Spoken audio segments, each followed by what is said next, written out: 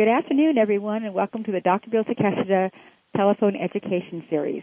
Dr. Bill Takeshita is a fellow of the American Academy of Optometry and the College of Optometrists in Vision Development. And Dr. Takeshita serves as a consulting director of low vision training for Braille Institute and has lectured extensively across the country on topics of pediatric eye conditions and low vision rehabilitation. The Dr. Bill Telephone Series is an educational program focusing on pediatric eye conditions for parents, teachers, and other professionals working with young children with visual impairments. The topics presented should not be considered a medical or educational consultation, but information to help us better understand pediatric eye conditions. Tonight, our topic is vision development, children with low vision. And thank you, Dr. Bill. As always, we really look forward to these calls and podcasts. Oh, thank you, Sue, for putting these on. I would like to thank you, Mr. Dick Burden from Airs LA, for recording these, and to all of you for just participating and attending. Tonight, it's a little bit different. We're starting a little bit earlier.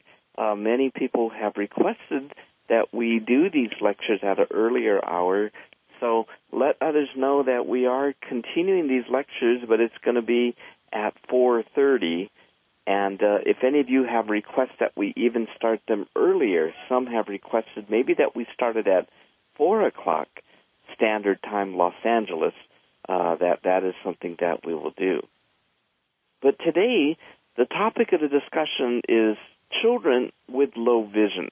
Now, it has been my pleasure for many, many years now to work with children with low vision. And this is a very interesting topic because of the fact that when I first got interested in becoming an eye doctor, I really only thought that the idea of helping a child with low vision would be to fit a child with a pair of glasses. I didn't know that vision was something that could be developed. I didn't know that you could perform exercises and do visual stimulation on young children.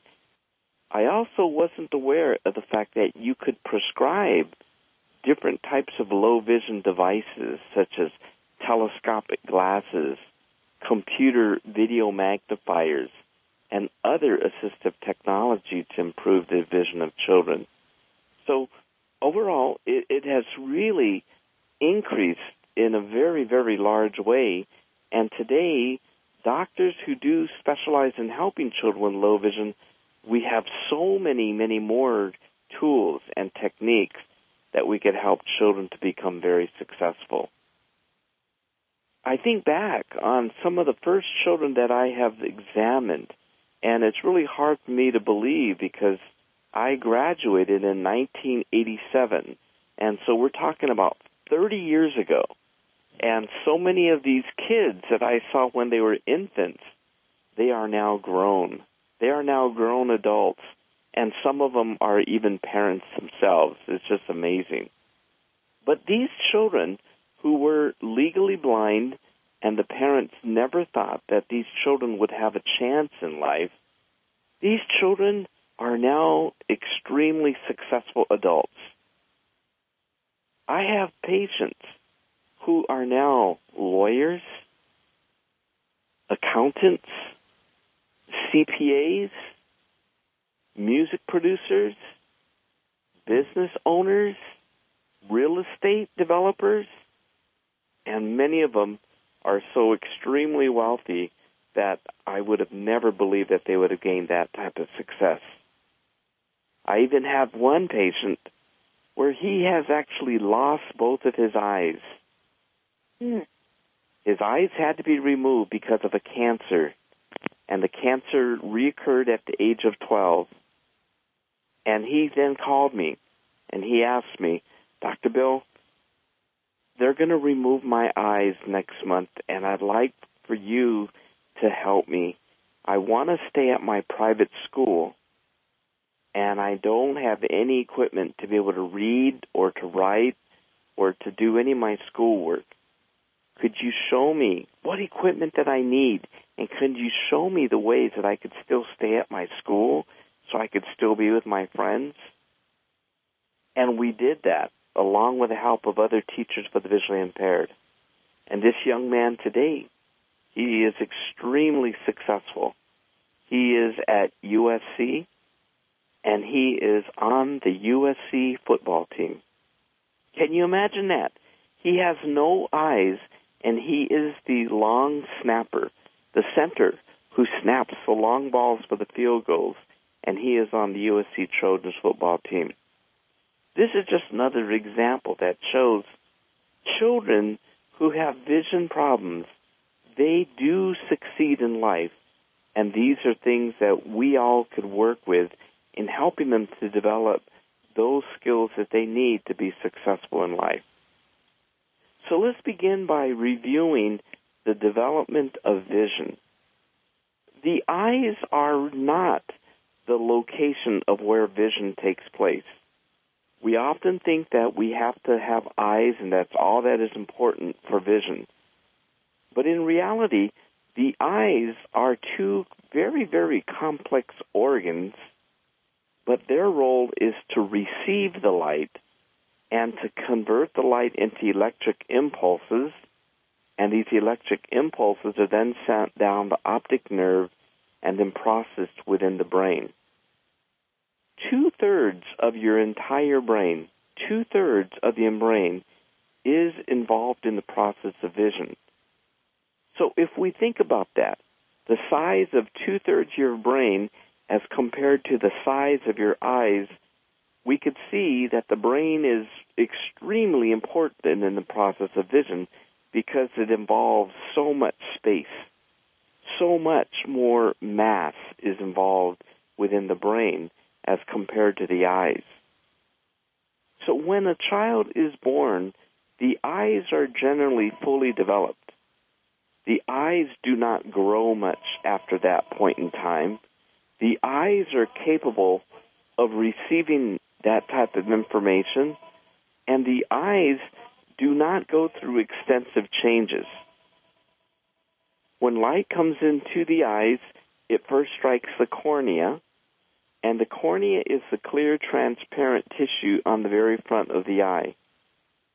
The cornea is actually made up of 5 layers of cells, and it has to be coated by tears.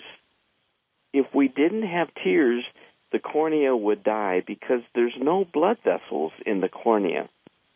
So as a result, the way that the cornea gets its oxygen and its nutrients comes from the tears. Now, if a child is dehydrated or a child has problems with the eyelids, it is possible that the child may not produce enough tears. And this is when a child may develop a white cornea and a child can become blind. So it's very important that the newborn child gets enough nourishment and liquids so that the tears can be produced. In some cases, for a newborn child, it may be that the tears don't come out properly, or it could even be that the tear ducts are blocked. In these cases, we want to use baby shampoo. We could use a little bit of baby shampoo on a clean, warm cloth, and we could then rub the margins of the eyelids. This will get all the gook out so that the tears can flow, and the tears will then allow the cornea to become nourished. Now, what the cornea also does is it then focuses the light rays from whatever the child is looking at into the pupil, and the pupil is a round opening in the center of the iris. Immediately behind the pupil is the crystalline lens, and the crystalline lens has the ability to change the focus. If the child is focusing on something far away, like across the room, the crystalline lens becomes very thin. But if the child is holding a toy in her hand at a distance of 6 inches, the crystalline lens becomes very thick. And by becoming thick, it's able to focus on that close distance. The light rays will then eventually focus right onto the retina, which is the innermost layer of the eye. The retina is made up of the rod cells and the cone cells, and the rod and cone cells is what allows us to receive the light signals from what we see, and the rod and cone cells convert that into electrical signals and send that information down the optic nerve. Now, the cone cells, they are responsible for our ability to see clear details. And these particular cells are located in the very center of the retina. So we could almost think of the cone cells located in the bullseye if you were looking at a dartboard. The rod cells are located around the bullseye, and they're in the periphery. So as a result, the cone cells give us our ability to see small details. They give us the ability to see colors, and they give us the ability to see under bright illumination.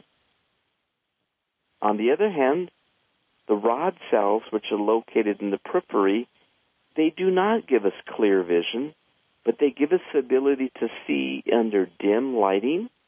They give us the ability to see under very, very poor contrast situations, and they also are very sensitive to motion. So if a child is born with a disease that affects the cone cells, these children may not have clear vision. They may not be able to see colors, and they may have significant difficulty adapting to very bright lights. An example of a child born with these types of problems to the cone cells would be albinism. When you see a child who has albinism, where they don't have the normal coloration of the skin, the hair, and the eyes, they don't have the cone cells that are normally developed. So these kids do not see clearly, they don't see under very bright illumination, and some of them have color vision problems. There are other types of conditions that a child may have that may affect the cone cells as well. There may be genetic conditions in which the cone cells simply do not develop. Now, on the other hand, there's other conditions that a child may have that affect the rod cells in the periphery. When a child is born premature, there's a condition called retinopathy of prematurity. This condition usually occurs if a child is born prior to 32 weeks gestation. The importance of this particular time period is that the rod cells and the cone cells are still developing while the child is developing in utero. But if the child is born before 32 weeks, these children's cells of the rods and cones are not completely developed, and this can affect how they see. For the child with retinopathy of prematurity, it's very common that they may have hemorrhaging in the periphery of the retina. When blood hemorrhages in the periphery of the retina, scar tissue develops. The scar tissue could pool and tear on the retina, and many times it tears the entire peripheral retina. As a result, many of the children who have retinopathy of prematurity, they don't have peripheral vision. Their vision is as though they're looking through a straw. They don't have very good night vision. They don't see things moving in their periphery, and this affects many aspects of their motor development. These kids may not want to crawl. They may not want to walk, because when they stand and they try to walk, they may feel very unbalanced, or they may feel that they might fall and injure themselves. So you may have recalled with many children you've seen with retinopathy of prematurity, many of them love to just lie on their backs for a very long time. It's very hard to get them off of that position. When they're lying on their back or their stomach, they feel secure because they could feel where the ground is. But if they're standing on their feet, there's less of them that feels where they are. Another example of a condition that affects the peripheral vision is retinitis pigmentosa.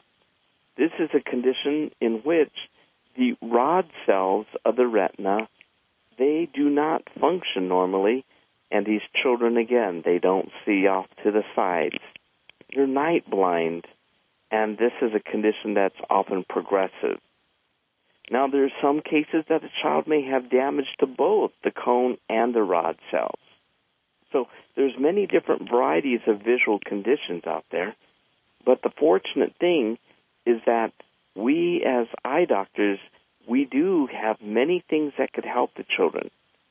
First of all, we now know that vitamin therapy is very important when we diagnose any of these types of problems to the eyes at a very early age. Vitamin A, vitamin C, vitamin E, zeaxanthin, omega-3 fish oils. These are different types of nutritional supplements that are helpful for those children who have these types of retinal problems.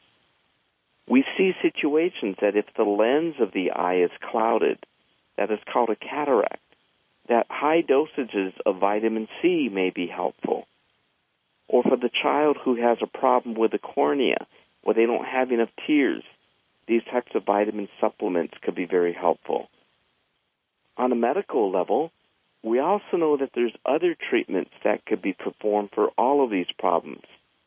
If a child does have a cornea, and they're born with a completely scarred cornea that light can't enter the eye, the technology of doing a cornea transplant is very successful.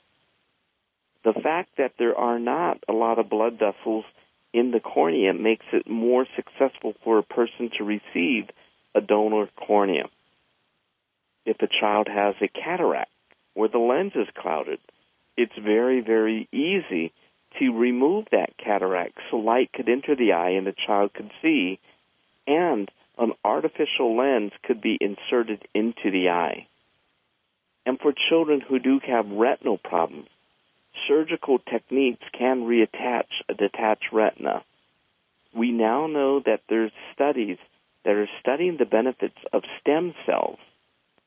Stem cells are these embryonic cells that could be injected into the eye, and these stem cells are then developed into rod and cone cells. So for a person who may have retinitis pigmentosa or other types of retinal diseases, it's something that can be performed where stem cells can be injected. And even today, something that is even more recent is a technology where a retinal implant can be inserted into the eye. And if a person wears a pair of glasses that look like the Google glasses, they look really cool, a small camera is inserted into the nose piece, and the camera sends signals to the electrical chip in the retina. The retina then sends the electrical signals to the optic nerve, and it is then reached by the brain, and it is something that has reversed blindness. It has reversed total blindness in people with retinitis pigmentosa. This company is called Second Sight, and better yet, they have just announced the fact that they are beginning research in which they are inserting the electrical array directly into the visual cortex of the brain, the very back part of your brain where vision is received. They're going to insert an electrical chip there. So a person can still wear these Google glasses. The camera sends a signal directly to the brain, and the brain will be able to see.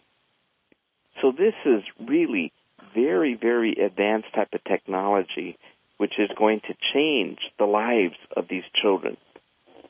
Now, when we think about the different parts of the brain that are involved for vision, it's very important to remember that we did say 2/3 of the brain is involved in the vision. And it is actually all areas of the brain. The first part that we'll talk about is the occipital lobe in the very back. And that is where vision first takes place. The visual signals reach the occipital lobe of the brain, and the occipital brain is going to be able to see and to identify that particular object. The parietal lobe of the brain is a different region of the brain, and this area is going to control different types of movements of the eyes. So if the brain sees an object and wants to move the eyes so that the central cone cells can allow the eyes to identify what it is, we have to either move our head or we move our eyes. And the parietal lobe of the brain controls how our eyes and our head will move to follow that object. We also have the temporal lobes of the brain, and the temporal lobes of the brain are involved in a lot of our memory. It's very helpful for a child to be able to remember what has been seen, or to even remember a sequence of what has been seen. You know, you think about something just as simple as making peanut butter and jelly sandwich. You know, you got to get the bread, you get the peanut butter, you get the jelly. But if you don't do things in the right sequence, just something as simple as that, it doesn't come out correct. I remember having a patient once, and he had a head injury to the temporal lobe of the brain. It affected the visual sequential memory. Couldn't remember things in the right sequence. And it was so difficult for him to do so many things. His mother told me about the fact that he wanted to make his own sandwich. He watched her do it many times.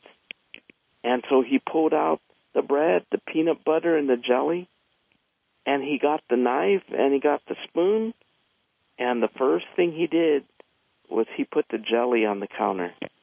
He spooned the jelly and spread it on the counter. And then he got the peanut butter and put the peanut butter on top of the jelly. And then he got the bread, and he didn't know what to do with it. She said it was so interesting to see this, something that you would think would make no sense at all to do, but that was the sequence that he remembered. And when he saw what had happened after, he knew it wasn't the peanut butter and jelly sandwich that he wanted to make, but he didn't know how to solve the problem. So this shows you again how the visual processing is a very important part of what the child learns. Lastly, the frontal lobe of the brain. This is where executive processing occurs. This is where a lot of the high-level thinking occurs. So when a child is going to make decisions, when a child is reading, when a child is going to problem solve, the frontal lobe is involved. The frontal lobe is also involved in what are called saccadic eye movements that are used for reading. When we shift the eye from one word to the next, we are using the frontal lobe of the brain. So if a person has suffered from an injury to the frontal lobe of the brain, many times they can't move their eyes accurately for reading. That is often the reason that these children have reading difficulties. Other times, that injury to the frontal lobe will affect how the child could perform high-level decision-making thinking. So you might try to teach your child lessons or how to be very kind and courteous or to make these proper decisions, but they may not be able to do it if there is a problem to the frontal lobe of the brain. One of the things that's extremely frustrating for many of us who work with children with seizures is that the seizures are stemmed from electrical activity in the frontal lobe of the brain. And when they have a seizure, some of these kids will have 20 to 30 seizures a day. That is when there's too much electrical discharge in that frontal lobe of the brain, and it really does affect a lot of thinking and development. So, when we now understand the role of the eyes and the role of the brain in this process of vision, we then need to understand that vision is a developed skill. Even if at birth the child has all of these components of the brain, they have all these tissues of the eye. What next happens is what we call neuroconductivity. When the brain receives these electrical signals from the eyes, there are more and more and more connections that are made each time that occurs. You might have heard of something called a dendritic spine.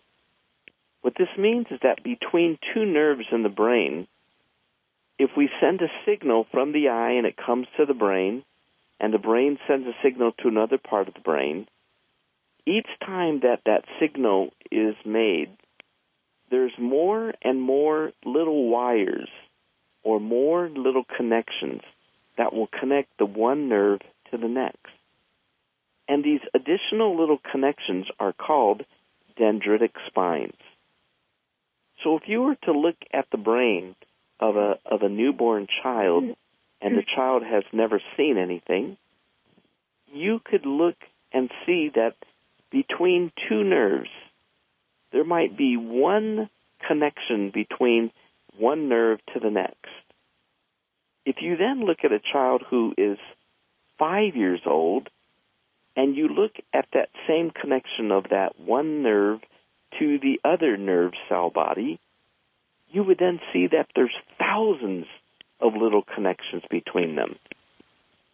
So as a child experiences more stimulation, more and more of these dendritic spines are created. And as there's more dendritic spines created, the visual signal reaches the brain faster.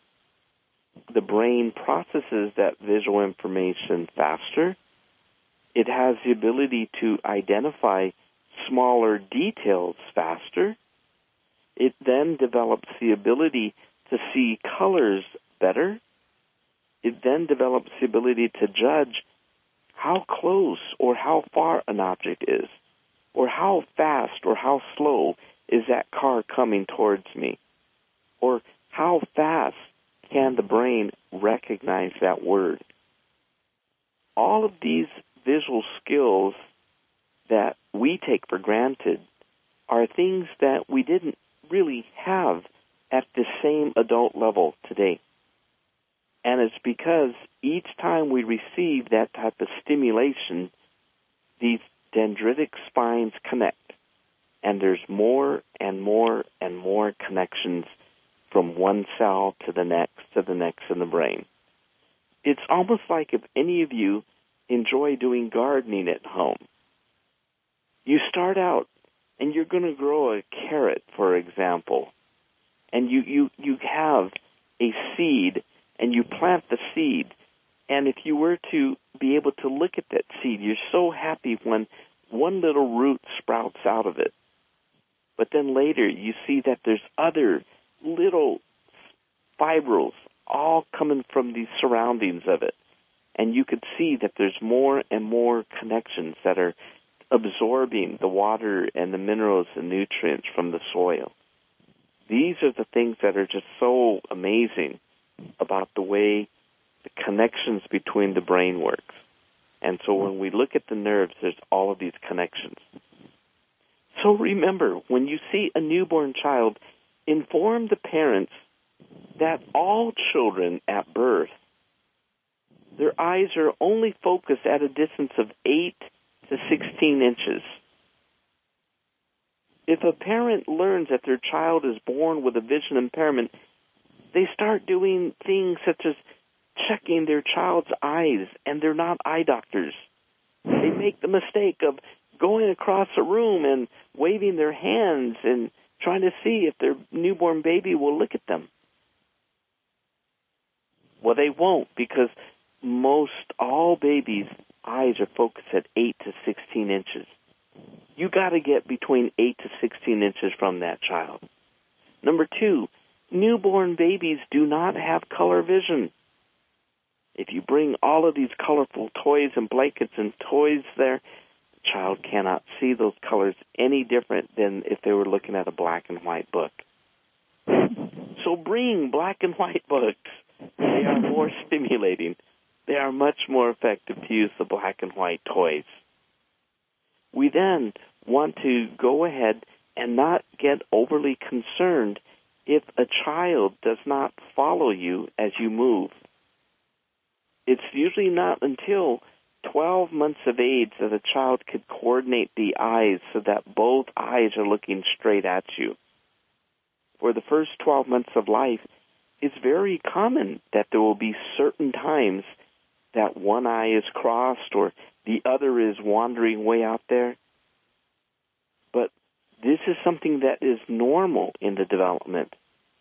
But as a child receives more experience in moving the eyes, those connections in the brain will develop, and the child will learn to move the eyes together. The child's eyes will often straighten by 12 months. By 12 months, a child will start to look at a further distance of 6 to 10 feet away. By the time a child is about 2 years, 2.5 years, they're able to focus clearly at a distance of 20 feet away. When a child is closer towards 3 years of age, we find that they really start to develop higher levels of stereoscopic depth perception, meaning that they could use two eyes together to see 3D. They could judge how far away those steps and curbs are. You may have noticed when you're walking with some children who are younger, some kids who may be 2 years old, you're going to go downstairs or upstairs. They don't trust what they see, and they sort of feel and tap the step with their foot as they're going up or down each step. That is because they don't have that type of depth perception developed yet. But as their depth perception skills improve, pretty soon you see, hey, they're just running up and down these stairs. It's because they have that level of depth perception. And when the child becomes 4 and 5, this is when the thinking areas of the brain really begin to develop. This is called the visual perception, the visual processing. This is when a child is able to identify what something is. If you play with your child and you give your child that bottle, pretty soon your child is going to recognize that that bottle, just from looking at the shape of it, won't even need to touch it. That child will know that in that bottle is milk. And that child will crawl towards that bottle because the child wants that milk. And that child will then reach for the bottle and learn how to guide the hands to have that kind of eye-hand coordination. And you will soon find that that child will be able to put that bottle in his or her mouth. But at first, they might grab that bottle with 2 hands and they stick it right in their cheek, or they stick it up their nose. They can't get it right in their mouth at first. But within a very quick amount of time, they learn. This shows how a child's experience with looking at a bottle, it develops the motor skills for reaching, grabbing, crawling, and then feeding. When you play with your child and you do games where you simply put your face in front of your newborn and you might do the game peekaboo. I don't know why kids like that so much, but they usually giggle when you're playing peekaboo. But this is a game that helps them to develop visual attention. They're waiting, they're anticipating for the time that you remove your hands from their eyes and they see you again. Mama is back. Mama's gone. Mama's back. Peekaboo. They understand and they begin to develop visual attention. You might keep your hands there a little bit longer, and they develop longer levels of visual attention. You might want to develop their color vision. By about 2 to 3 months of age, the color vision cells are developing that sense within the brain. You could use different colored toys. You could use different colored cloth. You could use whatever it is that you have in the house. But if you put these types of colorful toys in that area that your child plays, your child will receive all of that colorful stimulation. I like to tell parents, use the colorful plastic Easter eggs. They're a great thing. They're easy for kids to grab. You could hide other things in there. You could put chains in there so they could shake them and rattle. And there'll become a time that your child will even discover how to open that egg. They'll twist it open. And this gives them the understanding that something could be hidden inside things they see. Because without that experience, they don't know that there's things inside there. So by about 2 to 3 months, incorporate activities that will develop the color vision. Once the child are beginning to sit, we want to try to encourage activities where the child will feel comfortable sitting and developing that sense of balance. We could work in a very bright room so that if there's more lighting, it helps the child to use peripheral vision. If we're in a very darkened room, some children may not have enough peripheral vision, and then they'll become very frightened. They'll want to lay on their back of their stomach.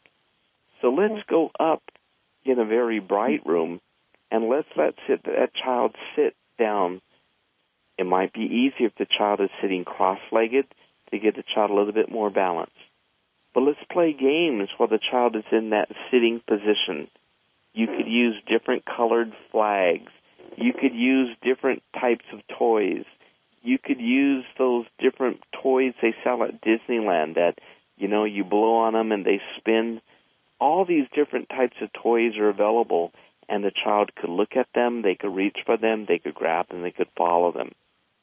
It could even be you could later place a child safely so that the child is not close to a TV or something that could fall on him and her, but let that child sit in that position as you straddle the child and you hold the child. You could watch some of these types of videos. There's many, many videos that are so visually stimulating for the development of a child's vision. Many of you might remember the baby Einstein and the baby Mozart videos. You might remember how they have empty backgrounds in most of the shots they shoot. It's just an evenly colored background. And then they have the toy up in front. This is something that is extremely helpful for kids who have neurological or cortical vision impairment. When we make the background empty, that makes it much easier for the child to visually attend. And then when the toy itself is moving, changing, or spinning, it excites the visual attention, and the child could then look at it. So you can use these types of ready-made videos, and this is going to help your child to develop much better visual attention, visual focusing. As your kids get a little bit older, use shape sorters. They are fantastic toys. Get additional lighting if needed. You might even want to paint some of these shape sorters if they're only just one color.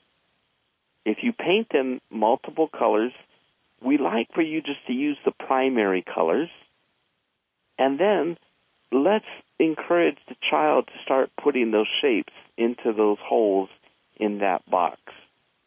This is a very, very important type of tool. It's an important game because it really develops the visual portions of the brain that are involved in problem solving. Mathematics, science, all of these things are very closely related to spatial perception. Once they get better with it, you could then use other types of toys. You could purchase tangram blocks.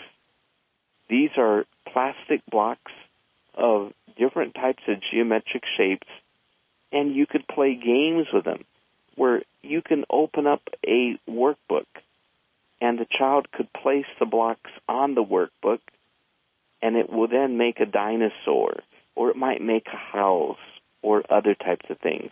You could also do the same thing where you might build a pattern with the blocks, and the child will copy your pattern of blocks. And this gives your child the ability to understand that parts will create a whole object. Parts will create a whole object. When kids cannot replicate a pattern of blocks, we usually find that they have difficulties with drawing and printing or writing. When they draw or print, they simply are adding lines and curves together to create this final product. And they need to know the basis of it by understanding how to assemble these different shapes. So when you do these kinds of activities, you are actually preparing them later for drawing and for printing. And as they become older, you could then start doing visual motor tasks with a pencil, and they could begin to do tracing. And later in, we could do coloring, and we could do so many other types of activities that will develop their visual perception skills. So all in all, vision is a learned and a developed skill, and the activities that you perform with the child early on is going to affect the development of vision of these children. But we know that the child who has low vision may often have interesting behaviors.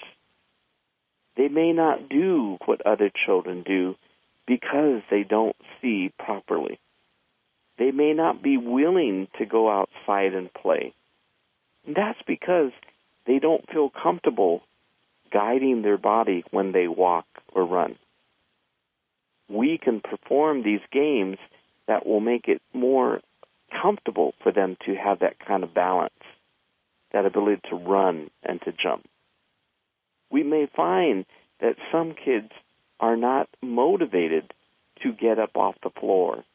They want to stay on the floor, and that's because they don't have the visual confidence to know where they are in their space. So we want to do those games that we just recommended to help them to develop that sense of awareness in space. We may find that there are some kids who sort of just self-stimulate. Is this child autistic? Or is this child poking his eye because there's something related to the vision?